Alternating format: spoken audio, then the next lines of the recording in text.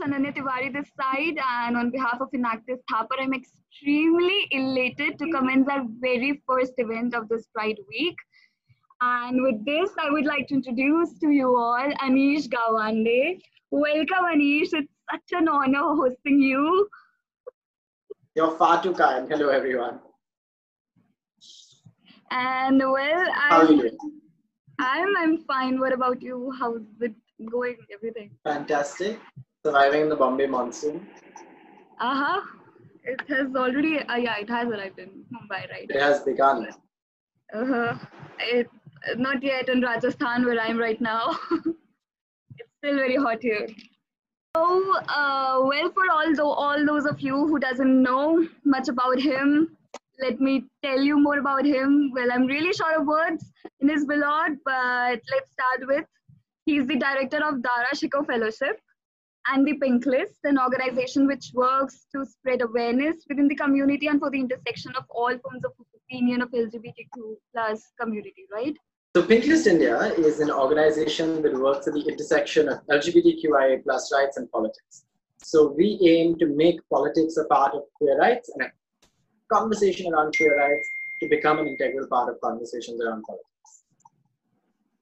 That's really nice. And other than this, I've got to know that you're working on the intersection of language and politics in South Asia and Francophone West Asia. Like it seems to be a global organization. So all sorts of fun things. That's not a Pink List. That's my academic one. Oh. That's what I will be studying further as well at Oxford. Oh, I'm extremely sorry about that. I just thought they both are the same things. Pink List itna global kaam ab tak to nahi kar raha hai. Aap aa jao, we'll start doing Francophone Asia mein kaam. And other than this, he has graduated from the Columbia University, and the best thing of all is that he is a writer. Above all, he is a writer. So, would you like to shed some light to this? Like, have you ever thought of using this writing dimension of you to empower this community or something? So, I always believe that writing is incredibly powerful. I think writing has the potential to transform. For me, I love poetry. I think poetry is transfigurative, transformative, and absolutely insurrectionary almost in its ability, right, to create a difference. Yes. So historically, poetry has been the site of change. Iqbal Bano recites fairs in Dashte Tanhai and Hum Dekhenge, which became the protest anthem for the nation not too long ago. And for me, poetry has always been a site of resistance, a site of change, a site to fight back against society's prejudices, right?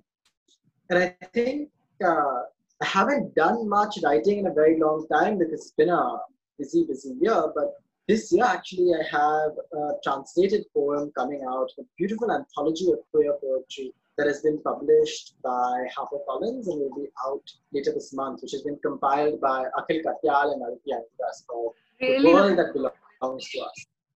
Really looking forward to that. Some translation of poetry, particularly the poetry of someone like Ramchandra Siras, who was a professor at Aligarh Muslim University, who passed away in April 2010, trigger warning, died by suicide, and sort of uncovering what it means, right, to be persecuted for your identity, to be lonely because of your identity, to know what it means to struggle with your identity, despite changes in laws, despite changes in the way society has transformed itself. So poetry is always a powerful medium for change. So is politics. So Pink List comes in, poetry comes in. With Dara Shikoh and Kashmir, we do a lot of work with art and culture in the valley. So hodgepodge. But still, like, it's incredible, everything that you're taking along. So, Anish, while scrolling through your Instagram, while I was checking out your profile, while I was preparing for this talk show, I saw he/him written in your bio. Mm-hmm. So, what is the meaning behind you identifying yourself this way? He/him. So, I'm sure, we get a crash course for everybody at Enactus Thapa and everybody at Thapa and beyond. I hope all of you do well. On pronouns. So pronouns are incredibly important, right? So there are 3 sets of pronouns. One is, and more than these as well, but 3 ones that you should know right now that I can cover very much. One is he, him, for anybody who identifies as male. There's she, her, for anybody who identifies as female. And then there's they, them, for anybody who doesn't identify within the gender binary, right?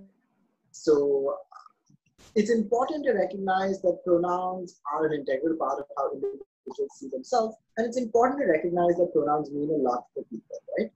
Because very often, because we live in a very transphobic society and a very sort of heteronormative society, you'll see trans women who are women who want to be referred to as she, her, being referred to as he, him, in newspaper articles, in media coverage, even within friend groups. So it's important to put your pronouns out there so everybody knows what my pronouns are and we don't assume, right? So put your pronouns in your bio. It's a great thing. It sort of shows that you care and shows that you're an ally to the LGBTQIA+ community. That's such an amazing perception, seriously. So growing up in an Indian household, did you ever feel suppressed or felt discriminated against for how you choose to be identified?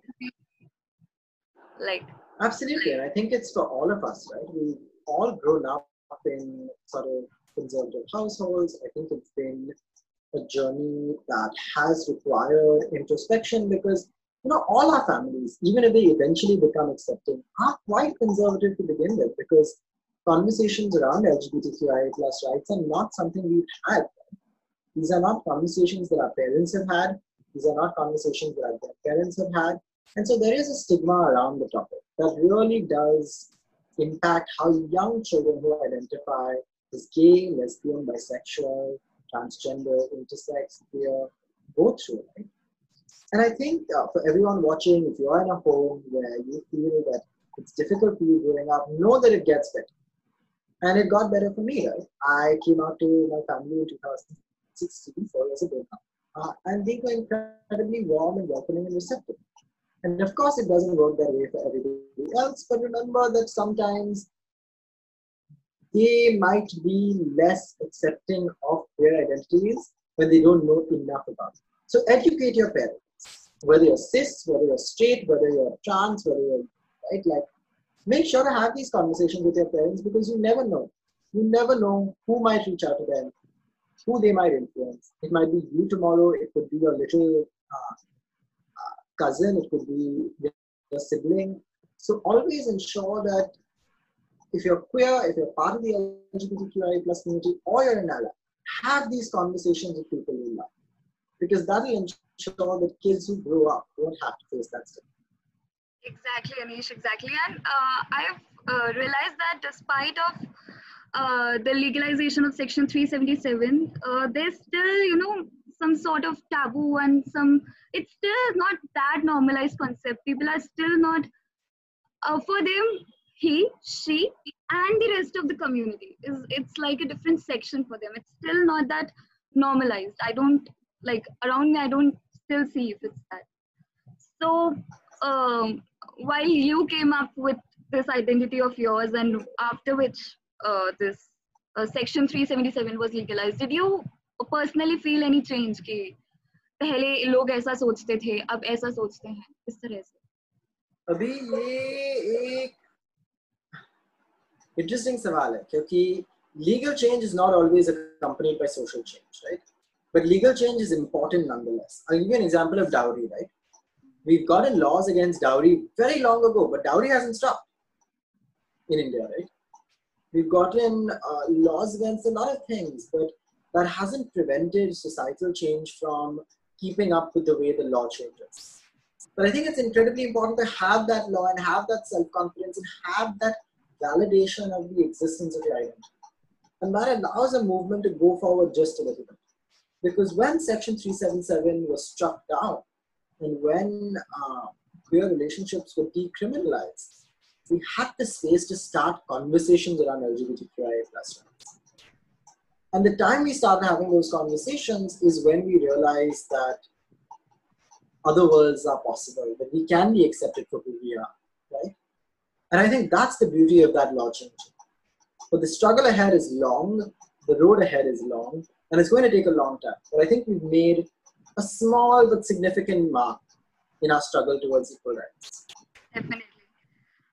So, seeing to your attachment with this community, I just want to ask, what does this community mean to you? Like, so community to me means love, right? It means pride, it means protest, it means fighting for everybody's rights. It means a celebration of equality and a fight for equality. And so for me, being queer, being part of the LGBTQ plus community is a reminder every day that it is my job to fight for the rights of every single person, regardless of caste, class, religion, sex, gender, sexuality, ability, and to say that this is a fight against all forms of oppression, against casteism, against Islamophobia, against homophobia, against transphobia, against ableism, which is discrimination against those who are differently able. And we're all in this together. definitely. And that's what, to me, community is. This one large umbrella that we all fit in together. So, I'm curious about one more thing, that what made you like stumble upon this idea of starting Pinklist and the collective you curate for? Mm-hmm. So Pinklist India actually came about as a rather personal journey, right? Growing up, I never thought that I would be able to come out and still work in politics, right? I was always afraid that if I came out, then I would have to leave all ambitions of working in the political space behind.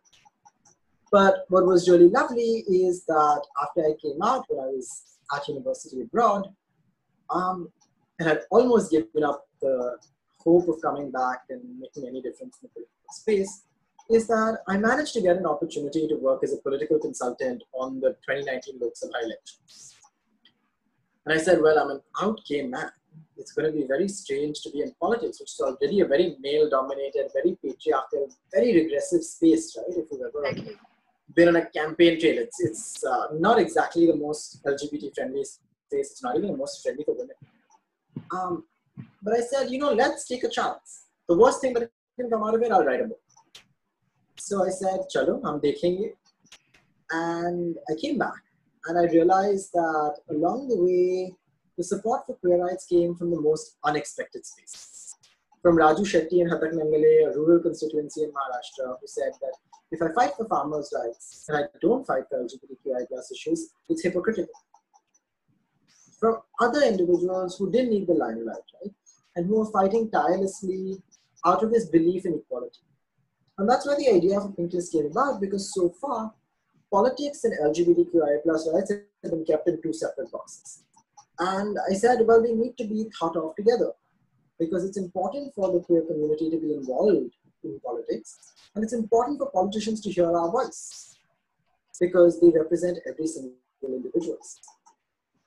So that's when we started with three of us. Today it's two of us leading Pinklist India, Smriti Dera, who is the design genius, who is our sort of creative head, and me, who does all the content declaration. And initially we came out with a list that said, here are politicians supporting LGBTQ+ rights who are contesting the Lok Sabha elections. This year we've launched something incredible. It's called State of the Union. It is India's most comprehensive archive of politicians' views on LGBTQI+ issues. So it's got a large interactive map on our website, pinklistindia.com/pinksabha, where you can go and type in your address and see whether your MP has spoken up on queer issues, where you can see what your MP has said on LGBTQIA+ rights. And so this is something we're invested in. We're invested in holding politicians accountable, saying that they have to fight for our rights, and saying that every single politician needs to make LGBTQIA+ rights a part of their identity and their agenda, because it's 2020. And if you're not supporting equal rights, you're behind the curve. And this is legit incredible. Like, you're just clubbing both the things, politics and these rights together would turn out to be such a great step. Even not today, then few years later, the way we are going to come up with all of us together as just human beings rather than he, she, or any other community. So this is incredible. This is legit appreciable. So could you talk about some politicians in India who have always stood for the removal of British colonial laws prohibiting interactions between same-sex individuals?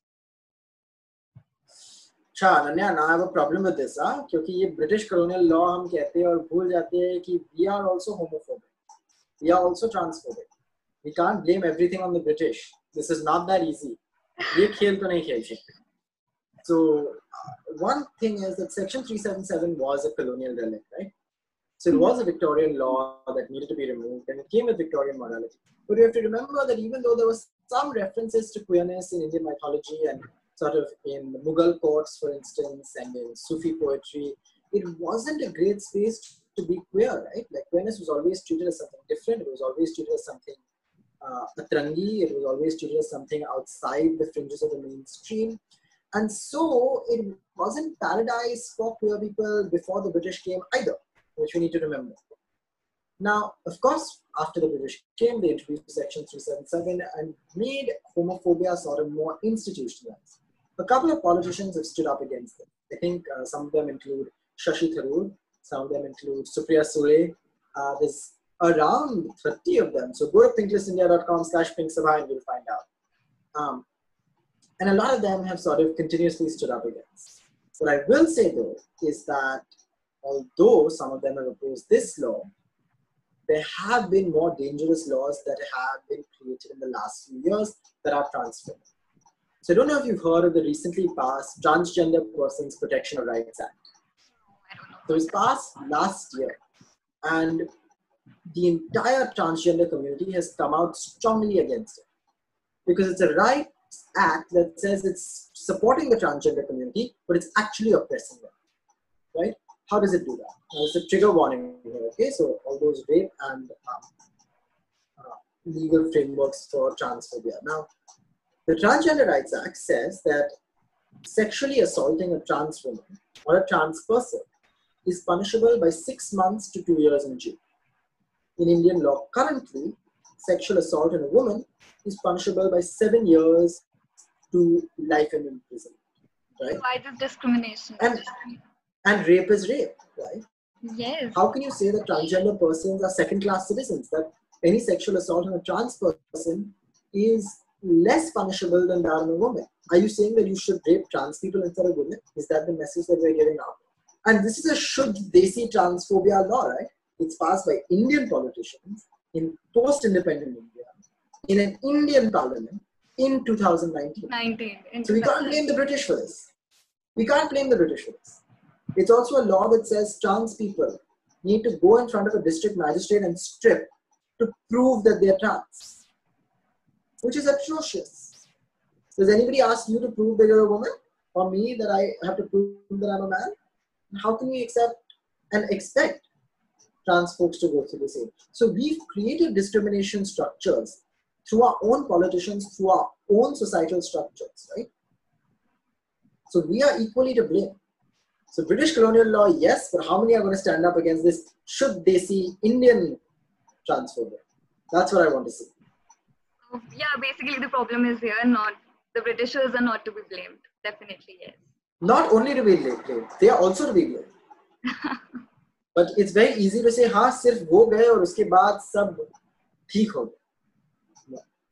What have we done to like bring this down? That's exactly. What counts for me.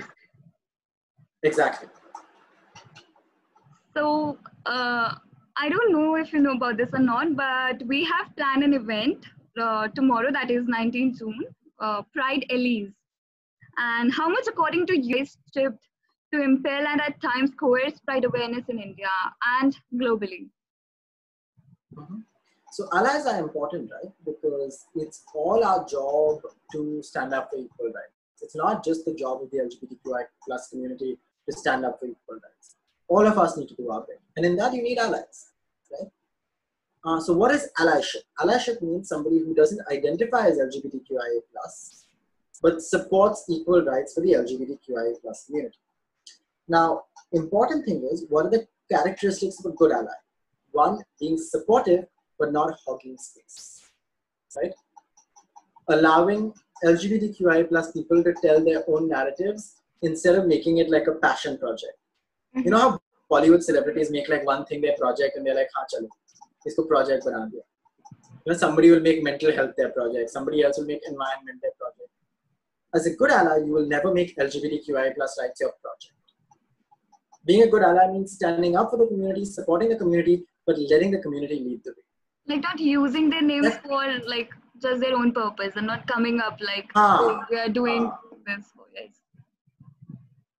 Not beating your own dhol tasha. So, the second good characteristic is that an ally will never pink wash. So what is pink washing? A pink washing is when people use the language of LGBTQI plus rights to appear cool or woke or progressive, right? Companies do this all the time. It's June, so they'll all have rainbow filters on their logos and they'll put up rainbow stories for their posters. How many of these companies have policies that ensure same-sex partner benefits for their employees? How many of them support employees who want to transition, who identify as trans and want to go for gender affirmation surgery? How many of them will hire members of the LGBTQIA plus? So it's not enough to just use LGBTQIA plus rights as a PR stunt. You have to actually walk the talk. Exactly. So this can also be done by politicians. For instance, in Canada, the Canadian. Sorry, go ahead. I just wanted to add, like, it's not what you do in just the month of June that matters. What counts is also Correct. what you do for the rest of the year. The rest of the year exists. Yes. And so politicians are part of pink washing as well, right? So, for instance, Canadian ministers in 2012 said that we need to protect LGBTQI plus rights in Iran, and therefore we need to invade Iran. Now, the reason they wanted to invade Iran was for oil, but they said, "Nahi, hame LGBT logon ko bachana hai." The irony, they were part of the Conservative Party in Canada, which had opposed LGBT rights in Canada itself. So that's a form of pink washing. हाँ, तो ये use होता है community से, and that's what Indian government is doing now as well, right? They're saying that we're so progressive, हमने Transgender Rights Act ला दिया, internationally बोल रहे हैं कि हमने transgender rights के लिए लड़ाई की, कौन सा है? Which is opposed by the transgender community only. ये क्या चीज है? So, and it can be done by queer organizations as well that spread hate.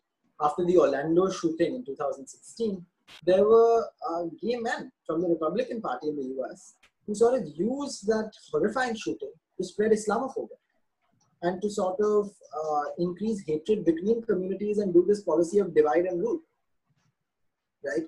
So as a good ally, you should be able to recognize pink washing, call it out, and ensure that you don't participate in it, neither does any organization that you support. So I'm looking forward to your event tomorrow. It'll be fantastic, I'm sure. We'd love to have you as a part of the event. Definitely, yes. No problem. So I don't know how to put this into words, but I'm a bit curious about this. Like, did you know this from the very beginning that your default settings are a bit different? I mean, default setting you care. When did you realize you were gay? That's, I think, the right. Like, when did you realize that you were gay? So I think, one, you should not ask this to a friend, okay? Because you never ask straight people when they realize they were straight, you know? Yeah. So that's an interesting thing to keep in mind. But I think, for me, I realized when I was 30, right? And I think that it was sort of very early on, I realized that I wasn't into women, I liked men. I said, you know, there's nothing wrong with that. And I was very clear in my head that I had no problem with it. What kept me from coming out was this idea that if I came out, I wouldn't be able to pursue the professions I wanted to pursue. I wouldn't be able to be a lawyer or a sort of public policy analyst or a politician or enter any of these fields. So for a lot of us, coming out is a very complex process, right? And I think it gets negotiated in many ways. So yeah, realized long ago, it took me until 19 to come out. 6 years. Yeah, like, so till then your parents and your friends used to like wonder that you're a stray Yeah, cat. they really thought I had lots of girlfriends. Yeah, if I had lots of girlfriends, I'm like, oh wow, could you be further That away must from the have been picture? easy. That must have been easy, you know, just to like, okay, if you take my example, I'm from a very conservative family. So if I hang out with a guy, my parents will be like, but if I hang out with a girl, they'll have no problem in that. They'll be cool about that. So, Till a certain age. oh, I उसके see. बाद उसके बाद they'll be like शादी कब कर रहे? Okay, so that's where the real problem arises, and that's when you have to like come up with this key. Okay, that's not happening. Yeah. Oh, so it must चलो be like, final question कहानी बताओ. हाँ. चलो एक final question कर देते हैं. मैं भी भाग रहा हूँ उसके बाद. Questions are I'm like. gonna give you a story. हाँ. एक सेकंड मैं फोन देख रहा हूँ. एडिट करवा दो. एडिट करवा देंगे, no problem. हाँ चलो. I'll just check my phone. So now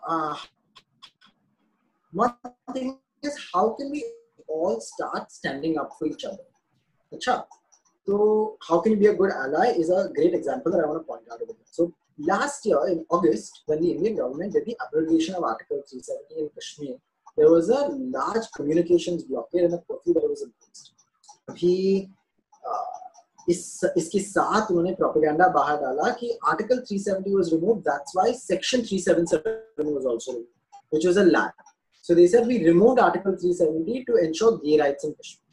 अभी I've been working in Kashmir for 8 years with Darashko Fellowship, etc. I said क्या बकवास है, क्या बोल रहे हो? So I wrote an article saying for queers in Kashmir there is no gay liberation. The reason I said this is because we don't often understand the repercussions of so many actions for queer people, and we don't take them into consideration. ये जब ये communications blockade शुरू हुआ और curfew भी शुरू हुआ, there were thousands of young queer people across Kashmir who lost any form of safe space. You know, for young queer people or for queer people in general, the internet is often the only safe space. Their homes are not safe spaces because their families are not accepted. They often don't live in neighborhoods or areas where they're accepted for who they are. And so they turn to the internet, and most of us come out on the internet. Most of us find friends on the internet. And our mobile phones and our sort of privacy is what keeps us safe and allows us to be ourselves. And when that's snatched away through things like a communications blockade, that is a human rights violation and an attack on queer identity. So I wrote this piece, and what was magical was that a lot of people in Kashmir read it. And because it was in the Times of India, right next to Shobhadi. And that's what happens when you're next to Shobhadi, people actually read what you written. The Sunday Times of India piece. So a lot of people in Kashmir ended up reading this, and a lot of queer people ended up reading this. And queer people said, हमने कभी इस बारे में सोचा नहीं था, और कश्मीरियों ने कहा कि हमने इसके बारे में नहीं सोचा. That year, a lot of Kashmiris turned up at the Pride Parade in Delhi. And a lot of queer people turned up at the protest for Kashmir in Bombay. And so automatically, ये allyship बन गया by bringing together people who are fighting for each other's rights.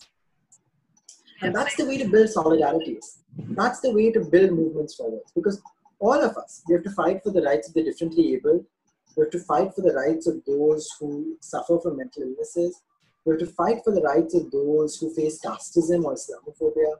We have to fight for the rights of those who are not as privileged as us.